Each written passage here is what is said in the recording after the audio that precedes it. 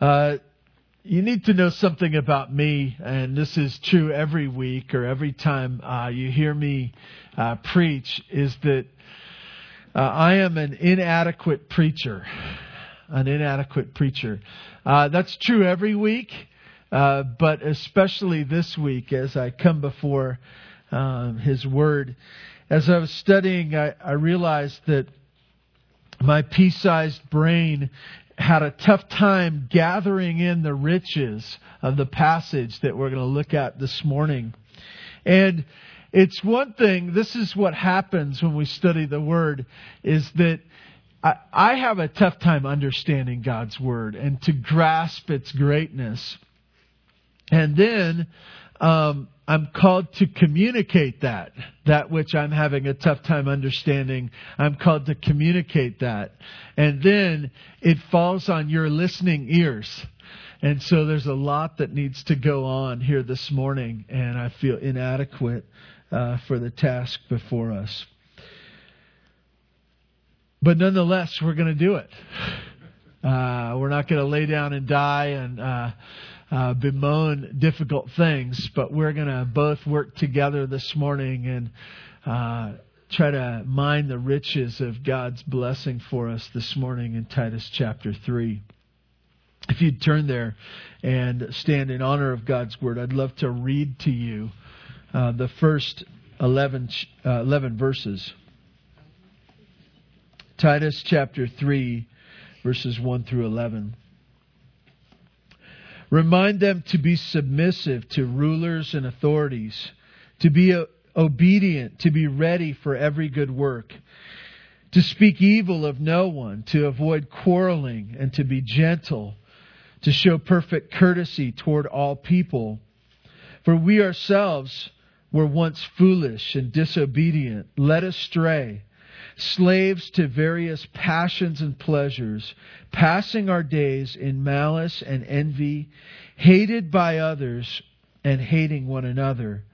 But when the goodness and the loving kindness of God, our Savior, appeared, He saved us, not because of works done by us in righteousness, but according to His mercy, by the washing of regeneration and renewal of the Holy Spirit, whom He poured out on us richly through Jesus Christ our Savior, so that being justified by His grace, we might become heirs according to the hope of eternal life. The saying is trustworthy, and I want you to insist on these things, so that those who have believed in God may be careful to devote themselves to good works. These things are excellent and profitable for people, but avoid foolish controversies and genealogies, dissensions and quarrels about the law, for they are unprofitable and worthless.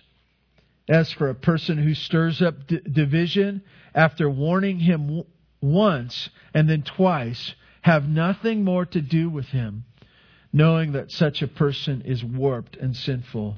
He is self-condemned. God, we pray again, asking that you would bless our time before your word, that your Holy Spirit would be our teacher now, that you would guard my mouth from error and our hearts from being cold and unwilling to learn and to change. God, bless our time, we pray in Jesus' name. Amen. You may be seated.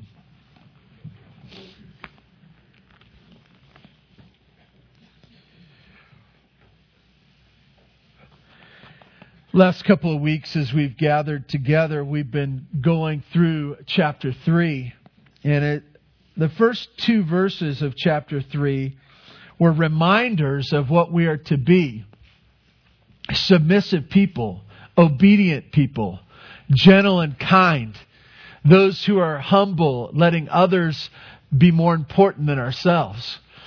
And if you're honest, that's not you. That you're pushy, grouchy, harsh. Not speaking of anyone in particular, but everyone in general, okay? Some of you are thinking that was unkind for me even to say that in the morning service on a Sunday. These first two verses, describe what we are to be And yet we know ourselves not to be bent towards that in and of ourselves. The third verse, if you look down on it, it talks about what we were once or what we used to be, or what should be part of our past and not part of our present. This morning, maybe you come and you say, I kind of have a grasp of what God wants me to be, and I have a grasp of what I shouldn't be, but I don't know how to change. I don't know how to go from being that old guy to the new guy. I don't know how to leave the past behind.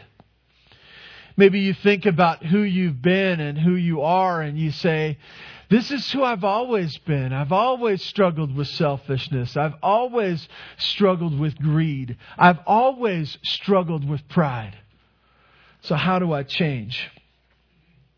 I'm excited this morning to share this message with you because I do believe it's a verse that's foundational to change.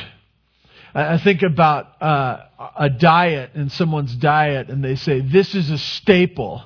This is something I eat every day. This is something I can't live without. Well, this morning, as we look at this few verses here, I think this is what we're talking about. It's a staple that we would be God's people and that we would be changed daily. This is the kind of thing that we need to think about all the time. And as we go through it, I hope that you will see the value that it needs to have as you think through everything that you're doing. If you look at verse 3, it can be labeled the sad state of us apart from Jesus. When I read a passage like this, I think about the Old Testament in the book of Exodus. And if you look at the first chapters of the book of Exodus, there's an interesting thing going on there. You have God's people being in captivity down in Egypt. And it just seems like a desperate and hopeless place. They're being persecuted and enslaved. And there's no hope of things getting better in the future. And it says that God remembered His people. Many years ago, I shared a message about this section of Scripture that was titled, When the Lord Remembers, No One Forgets. And that's the picture in there. You know about the story that they're in captivity and things were awful. There was a sad state of God's people. There was no hope for the future. And what did God do? Do you remember? There was born a man or a boy baby that would grow up to be a man. And you remember one of the best stories, one of the best Sunday school stories ever, especially for girls, because there's a baby, there's a baskets and babies. How can you go wrong?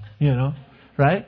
You got a basket, you have a baby, you have a little bit of crying and a young girl going, oh, a sweet little baby. And they get her in the basket, and this little baby boy, and he was meant to be killed, but he was saved, and now he would grow up, and he would one day be the one that God would use to work mighty things and to take care of His people.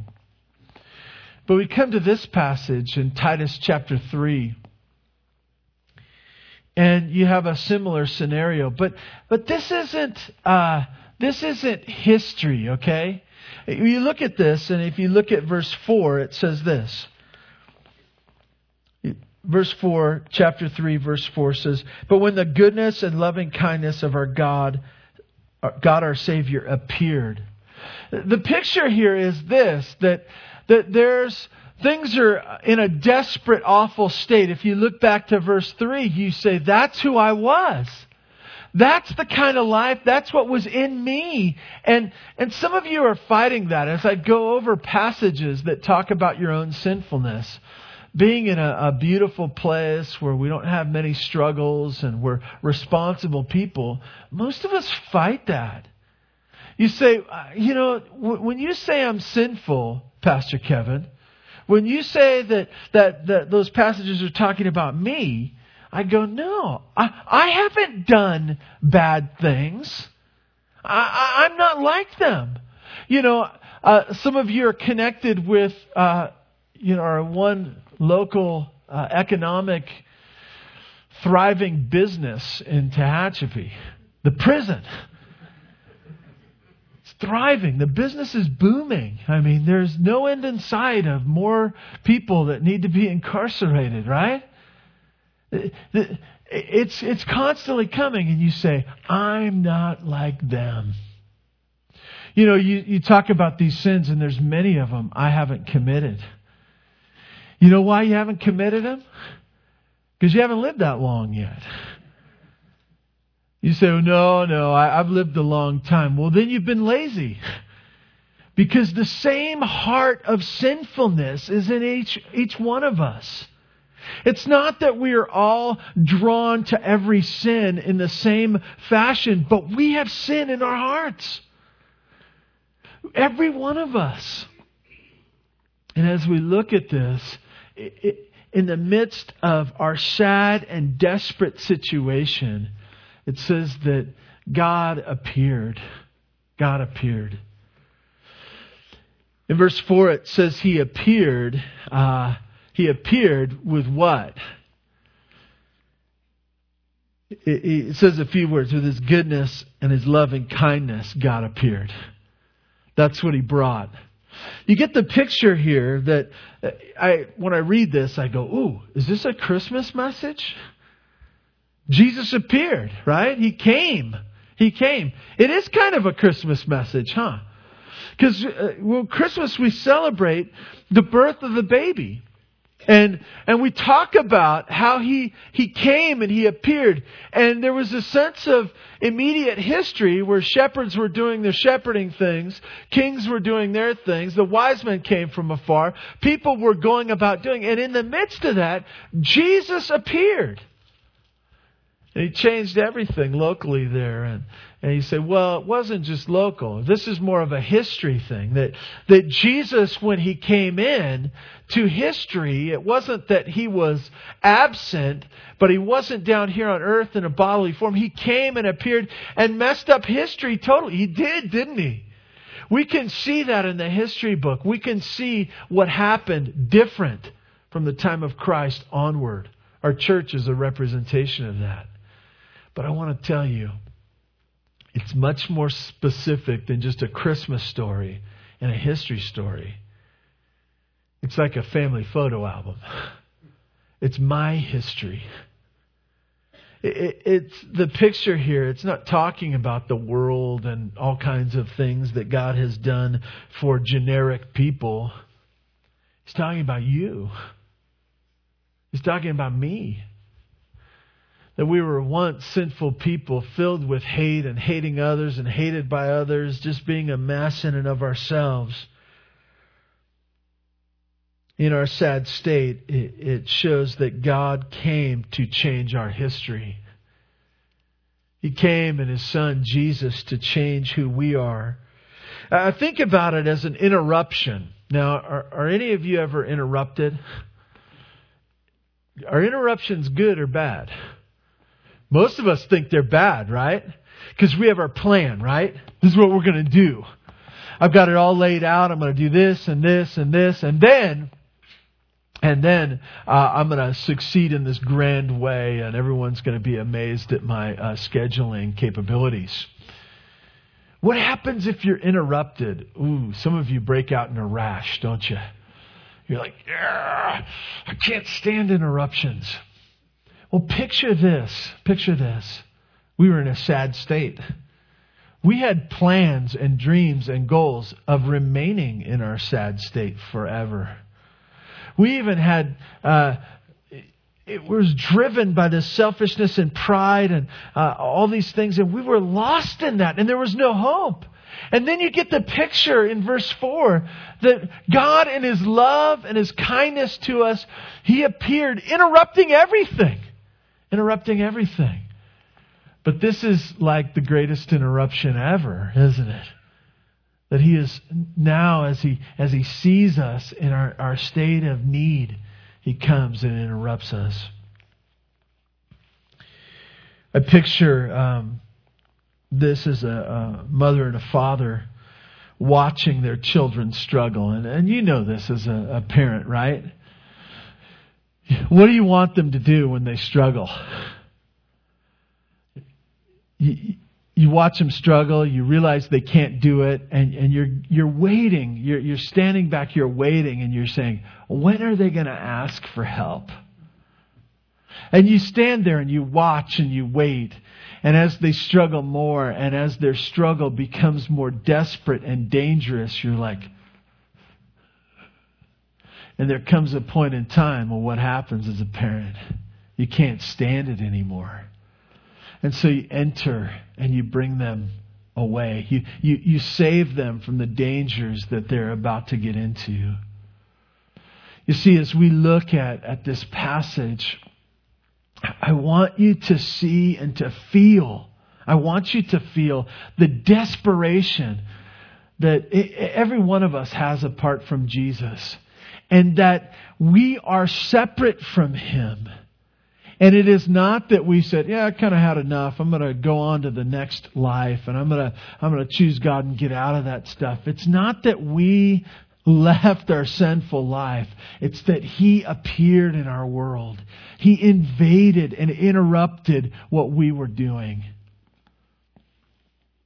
God appeared with His goodness and His loving kindness to us. In verse 5, it says 3 words that are important for us to see. It says, He saved us. He saved us.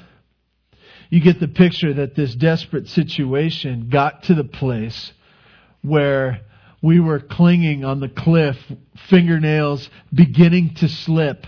We were hanging on to the rope that was beginning to fray.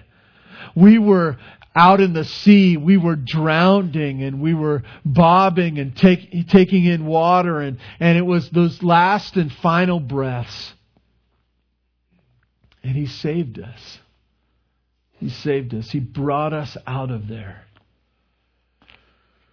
The next words describe how this salvation, how this interruption happened. And these words are super important for us to get clear in our minds. Super important. It says He saved us, verse 5, not because of works done by us in righteousness. Not because of works that we have done. If I were to ask you and put you on the spot and I'd say to you, are you a Christian? Do you know that you are His? Yes, I am. Well, how do you know? How do you know? Well, I try.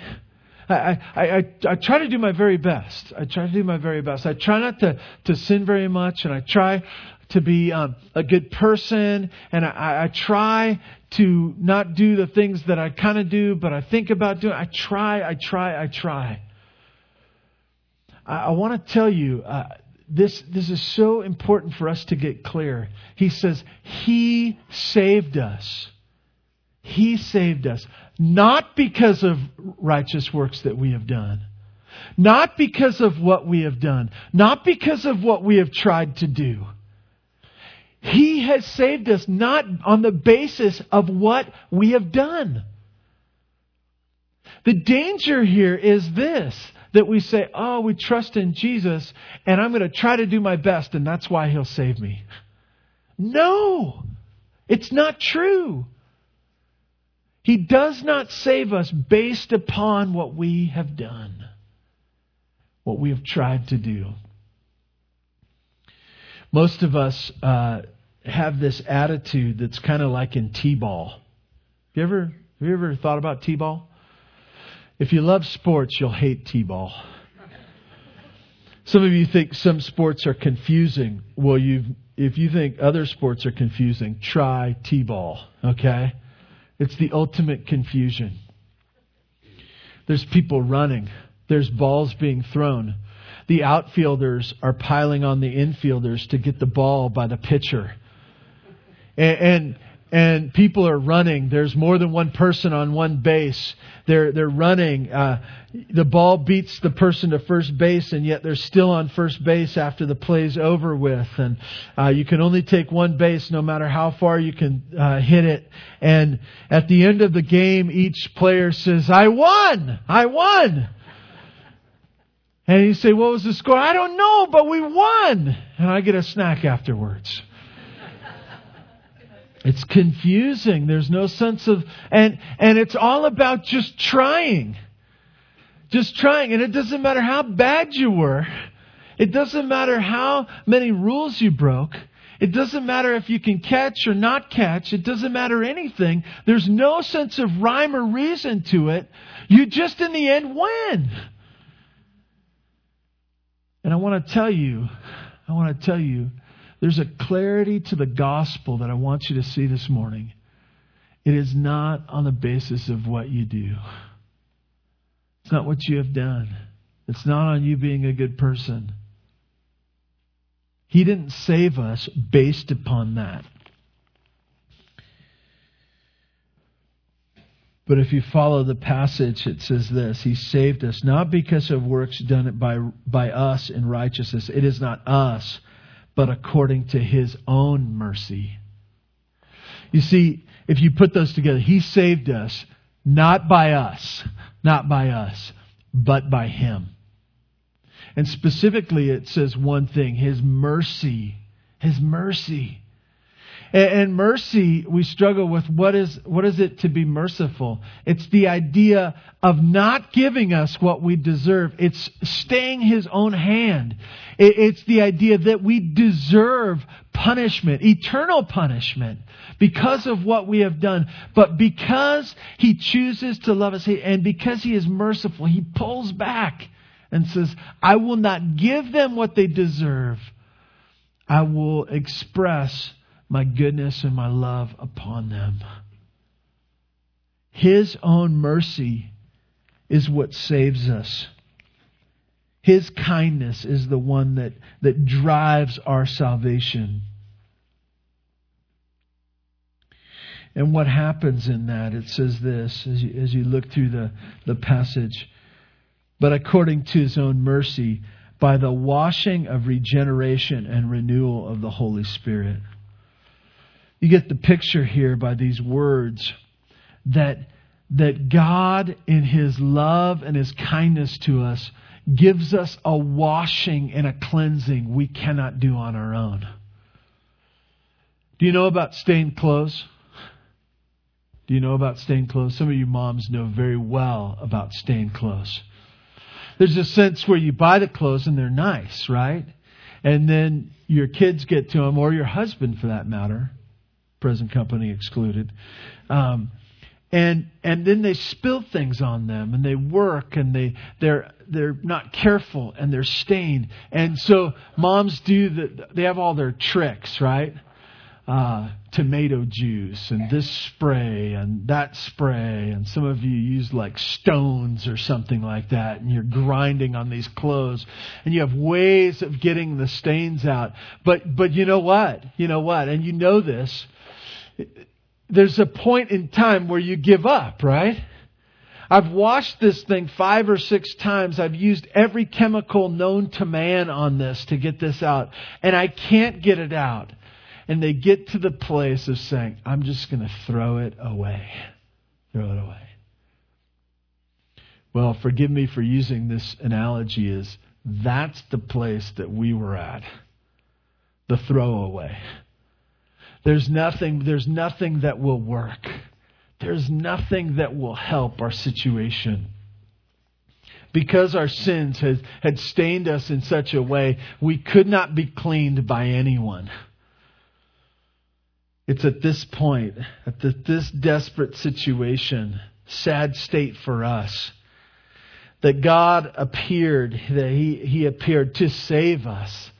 And how did He do it? He did a washing that only He could do.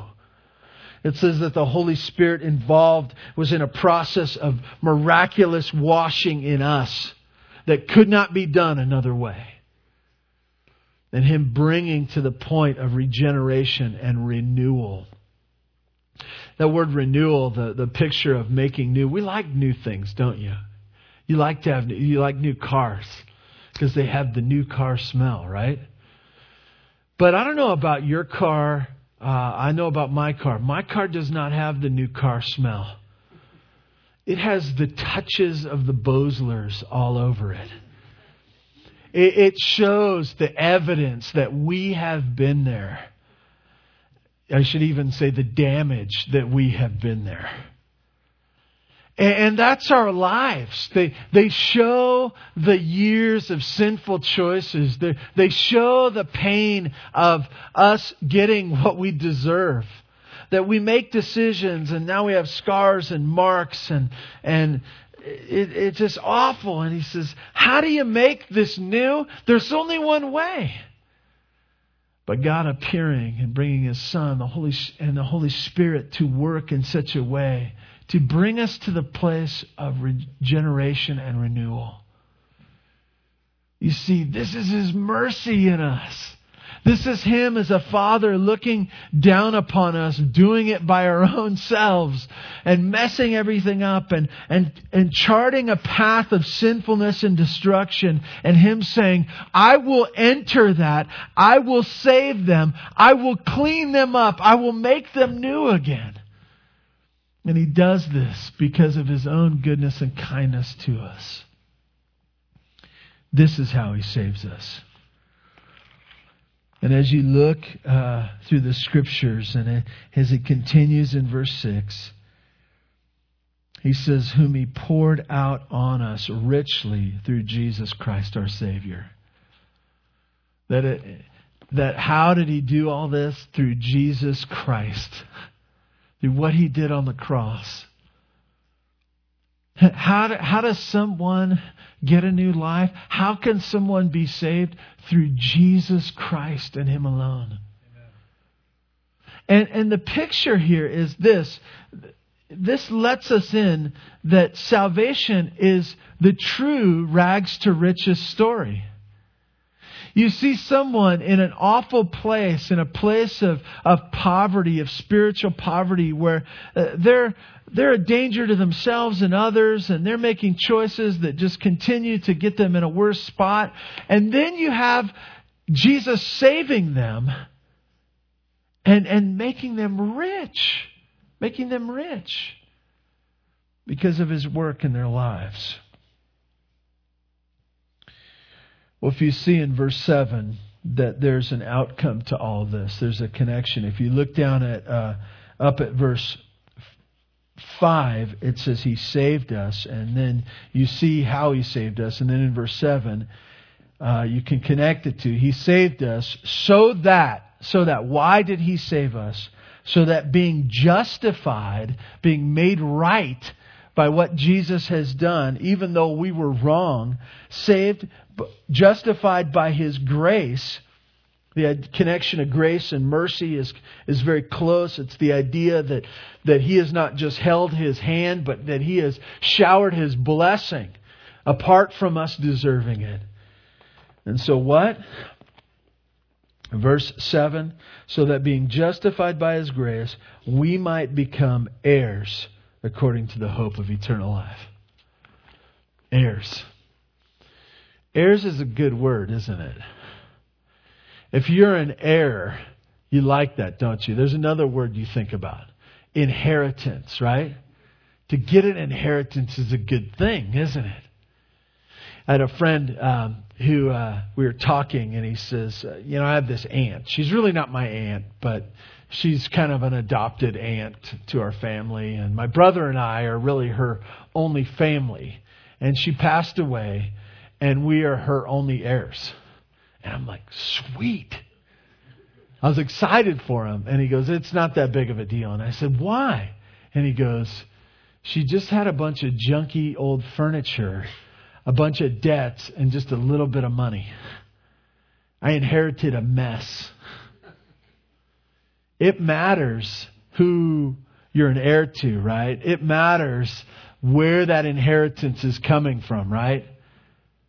I want to tell you, the God of the universe, this is the family that you're adopted into. the one who made everything, who owns everything, who controls everything. He has brought you into His family. He has saved you into His family. So that now the riches that we have in Christ Jesus, that He has now justified, made us right, that we would be in this family relationship, that now we are not just in a family as the one who's ostracized and left to be the slave, but not just a slave, but an heir. The riches of eternity, the hope of eternal life. This is the rags to riches story, isn't it? That we are in a desperate state, and because of what God has done to us, He has saved us and brought us into His family. I have 4 things I want to share with you, just as hopefully to tie this up in your mind. I've already shared with you it's a rags to riches story, but it's also, this passage is a before and after picture. You've seen those weight loss commercials that they show someone, and it's really kind of damaging to watch and see these pictures, right? You have these guys with their shirt off and their gut just hanging out, and they're saying, "This is what I was before. This is what I was before." And look, after just 12 weeks, and it shows this guy that's just totally ripped and ready to go. This is a before and after picture, right? This was the sorry state that we were in verses 1 and 2. And this is what we are to be after the gospel has touched us in verse 1 and 2. In verse 3, that's what it was before we knew Jesus. And verses 4 through 7 shows how we get there. How we get there. How does this change occur? It occurs through the gospel of Jesus Christ.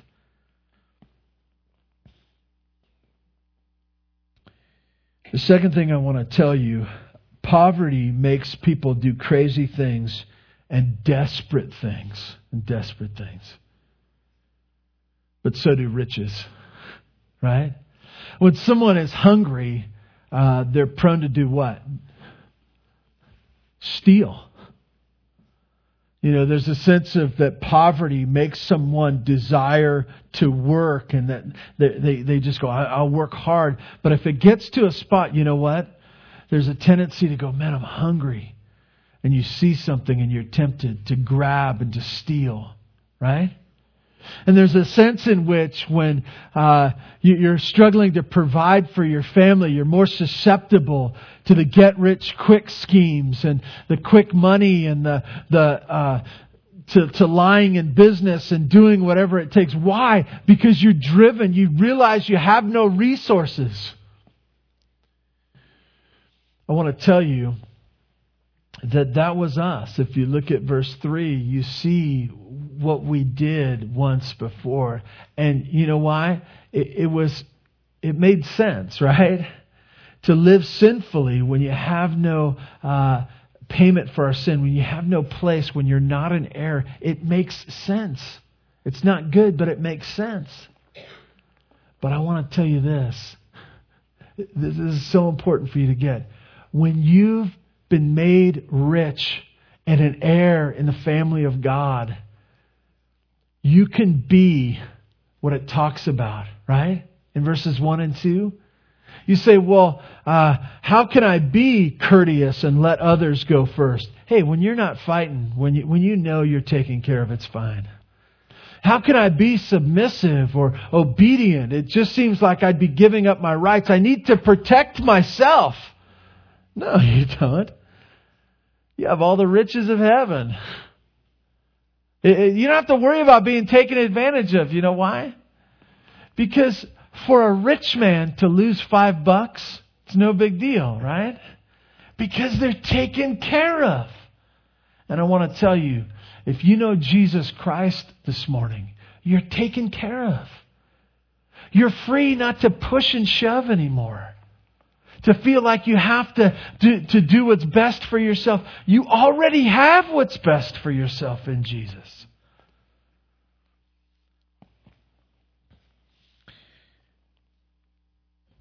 Poverty makes us do crazy and desperate things, but because we have riches, because we are heirs, we now have a sense of security that we no longer have to push and shove.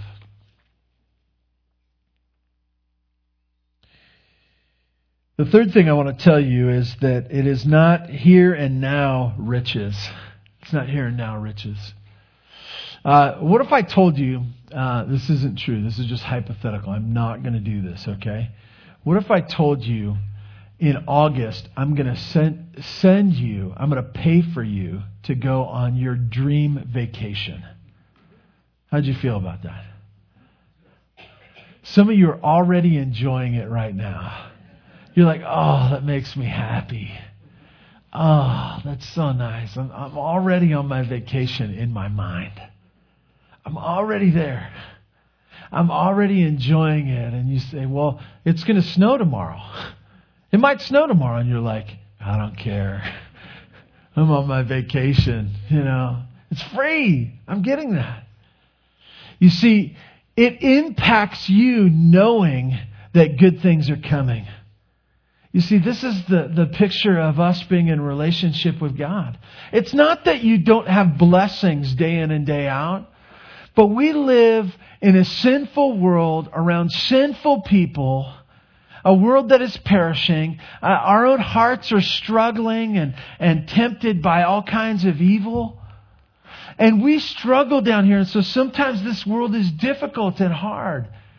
But being an heir of the King, there should be a sense of smile in every day going, it's okay if it snows.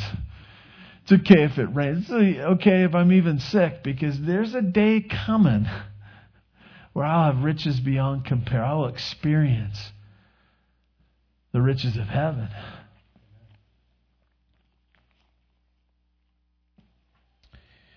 So it's important for you to adjust your expectations of today, right? It may not look so good today.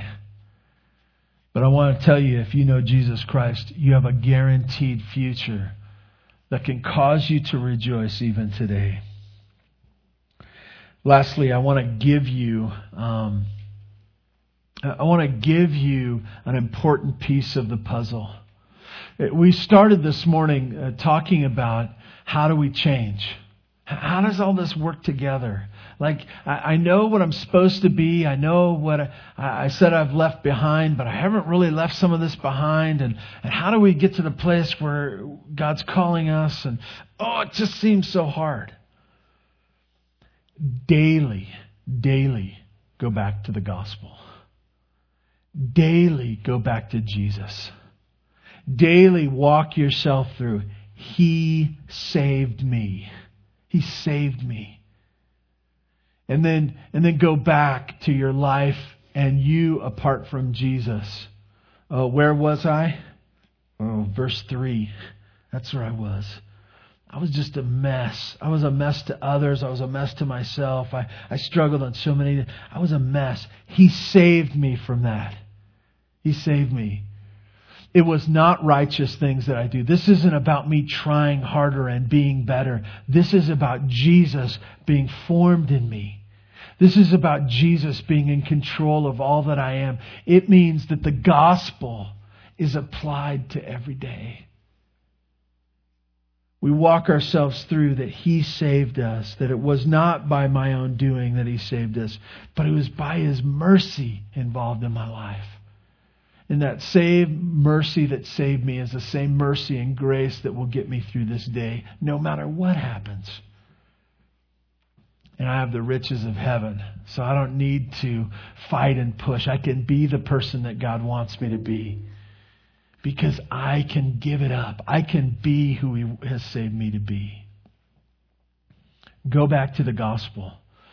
Go back to it daily, maybe hourly, maybe minute by minute, depending on your struggles. Just go back to the fact that Jesus did it all for you. I hope this helps. I'd like to close this in a word of prayer. God, I know that there are many people here, and you bring people that are struggling every week. And in reality, all of us struggle every week. And so we come God, we're encouraged by your love for us. We're overwhelmed, and it's hard for us to grasp how much you have loved us. We realize in a small way our need for you. And God, I pray especially for those here today who have been struggling to try and to try and to try, but have never been saved by you. I pray that this would be their day. I pray that they would cry out to you and give up their own works and trust in what Jesus did for them on the cross. God, thank you for this morning. I pray that it would be empowering for our week. I pray that we would leave our own self-efforts behind. And I pray that we would think about how much you love us and how that you saved us apart from our works daily. We thank you in Jesus' name. Amen. Thank you for being here this morning. You are dismissed.